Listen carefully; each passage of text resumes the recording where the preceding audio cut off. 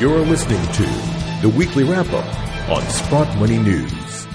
Greetings once again to everybody out there from Sprott Money News and SprottMoney.com. This is your Weekly Wrap-Up. It's Friday, October the 20th. I'm your host, Craig Hemke, and joining us as usual is Eric Sprott himself. Eric, good morning. Hey, Craig, great to be here. I'm down in Jekyll Island, by the way, which has a lot of symbolic significance to us gold lovers and Fed haters, and looking forward to chatting. I am as well. And hey, guess what? I've got something new for you to report before we get started. As you know, these weekly wrap-up segments are brought to you by the good folks at SprottMoney.com. Hey, how about this deal? Sign up for precious metal storage with Sprott Money and get 1 month of free storage. How about that? I think I'll take it. Yeah, that sounds like a good deal. You can visit SprottMoney.com for more information if that sounds intriguing. All right, my friend, what wasn't quite so intriguing this week was the action in the metals. We wrapped up a pretty strong week last week, got off to a good start on Monday, and then it's just been kind of a doldrum, not much fun week. Gold's down about $20 for the week. Silver's down about 25 cents. Anything catch your eye economically this week that would cause that action, or is it just the same old paper game? Yeah. Well, as you know, it has nothing to do with economics, right? And I think when we chatted about it last week, I said, it seems really odd to me that they really haven't accomplished much in terms of covering their short position. Therefore, we should all be very wary, and maybe these physical markets might overcome the paper markets. Well, that hasn't been the case so far this week. They might have done some shorting with knocking the price down here recently. So it's all got to do with the positioning of the commercials on the COMEX. I'm kind of hoping that we might end up seeing signs of physical tightness, whether it's in, I talked about palladium last week, or whether it's in copper or nickel or zinc, some metal to exhibit a shortness, and all of a sudden the price goes crazy. And I think it might bring more people into the metal space. And the metal space has been pretty interesting in the sense that, like cobalt's at, I think, a record high. We got nickel was up 10% in the last week or so. Zinc is trading, 50% above where it was about a year ago. So there are indications that investors are seeking to get more involved in the physical commodities here. Hey, let's talk about copper for a second. You and I have followed that all through the year this year as it continued a rally that began about this time last year. It had been a downtrend for several years with a rising dollar. And now, all of a sudden, it has broken out of a multi-year downtrend. It's poised to have its best weekly close, Eric, since September of 2014. And if you go back then, the dollar index was trading in the 80s back at that point. I mean, could the base metals, more specifically copper, could they be telling us something about the direction of the dollar as we wrap up this year and move into next? Well, of course, it's all part and parcel of it. The fact that people would much rather own something physical than something paper. Which we see manifested in many ways. I mean, even the whole cryptocurrency thing is people turning their backs on fiat currencies, and with huge amounts of money, we might add. And I think the metals are the same sort of thing, although I suspect that part of the metal move is it got to do with the whole electric vehicle thing, where there's way more metals used in the fabrication of electric vehicles and combustion engines. So whether it's nickel or zinc or cobalt or lithium, things like that, they've all seemed to have put on a pretty strong performance here because they're electric vehicle related. And, when people talk about, well, by 2030, there won't be anything but electric vehicles, you got a sense that there's going to be some huge demand for a variety of metals, including copper, of course. So I think it's probably more the fundamental than just the dollar. The dollar's always a factor in terms of people wanting physical things versus paper. So I wouldn't discount the dollar potential weakness as a factor as well. Well, as we sit here this morning, again, we're looking about $12.85 in COMEX gold. And the big news overnight was that maybe there's a bit of some movement in the log jam that is in Washington, D.C., the political log jam. Trump not really getting anything done on his agenda, but suddenly there was some movement in a budget area, maybe indications of tax cuts eventually. And that kind of flies in the face of what we got out of the Fed this week. Some of the Fed officials saying, no, we don't want to see you do any tax cuts at all. And now we're right upon the verge of Trump naming either Mother Yellen to go on to another term, or maybe someone to succeed her? How do you see all those puzzle pieces fitting together, Eric? Well, it's interesting that there's various candidates been mentioned, and from time to time, whether it's Kevin Warsh or Jerome Powell, sort of been trading, who's the most likely person.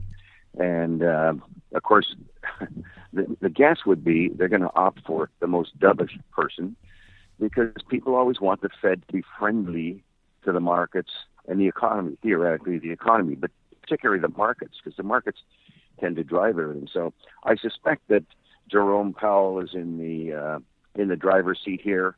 It sounds like Warsh is a little bit too eccentric to get the nod, even though he's a pretty a serious realist. But realists, I don't think, are likely to get the tab. So I think Jerome Powell will be the guy. Of course, it would be interpreted as very bullish, because maybe you don't get the rate increases everyone's been blabbing about, which might also play well into the hands of gold, because it's always that threat that they wave in front of them and said, we're going to raise rates and gold's going to go out of favor. Well, I don't think gold's going out of favor at all. And as you know, it's had quite a history of going up when rates have gone up anyway. So it's just a false prophecy in a way. But I think if Powell got nominated, I think it'd be very, very encouraging for gold. Yes, that seems to be the general mood of the whole situation. Powell now a big favorite, and Trump expected to name someone by the first part of November. Eric, I just want to, before we go, I want to get your thoughts on what's happening down in Western Australia, maybe a little update from you. There's a lot of folks in the shares excited about what's happening down there. Novo Resources had some drill results they put out earlier this week. I know one of your companies that you chair, Kirkland Lake, has a big position in Novo. I just want to see what you think about what we've learned here lately. Sure. Well, sort of one by one, we knock off the uncertainties, right? And one of the uncertainties was, does the deposit go down dip?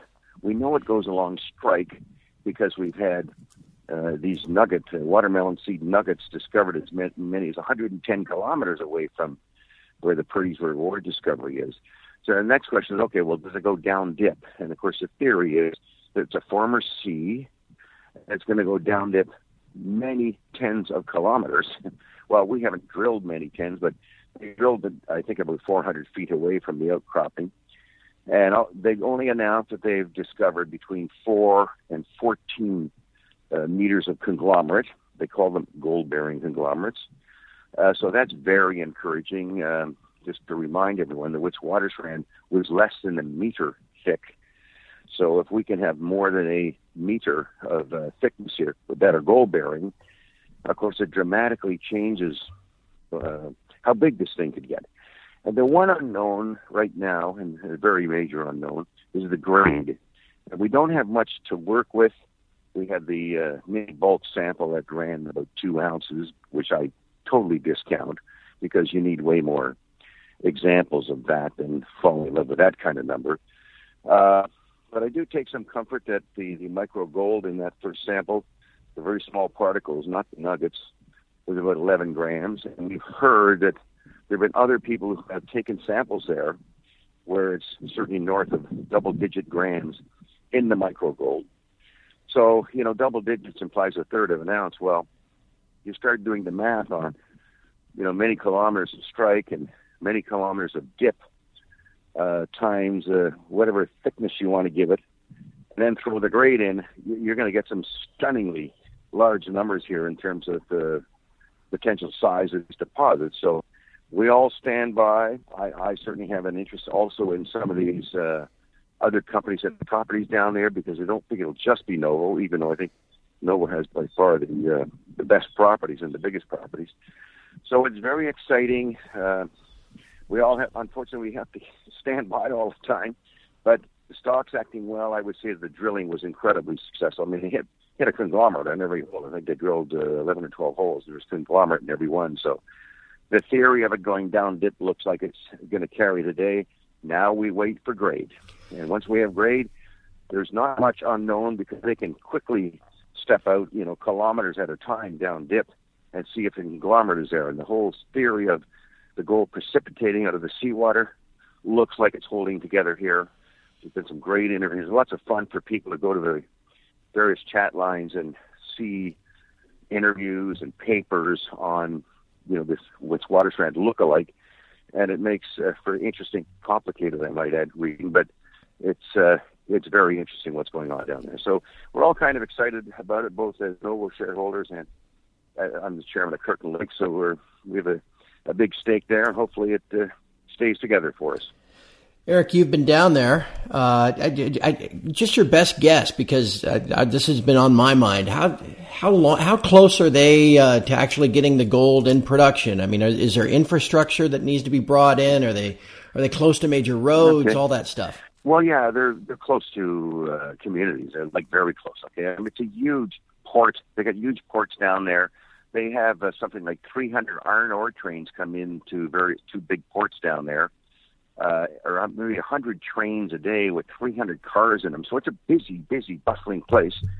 There's going to be no shortage. There's no shortage of infrastructure. And I think to process that ore, I mean, the people at Artemis had a mill, which needs a refurbishment. But, I mean, you could just dig this stuff up and truck it into that mill very, very quickly. So, I mean, we could literally be producing a year from now. But I don't think it's the production so much as, what's the size? And when you start talking in tens of millions of ounces and multiples of that, it's the size that's going to be important, not the initial production. But production could happen very quickly for sure. Fair enough.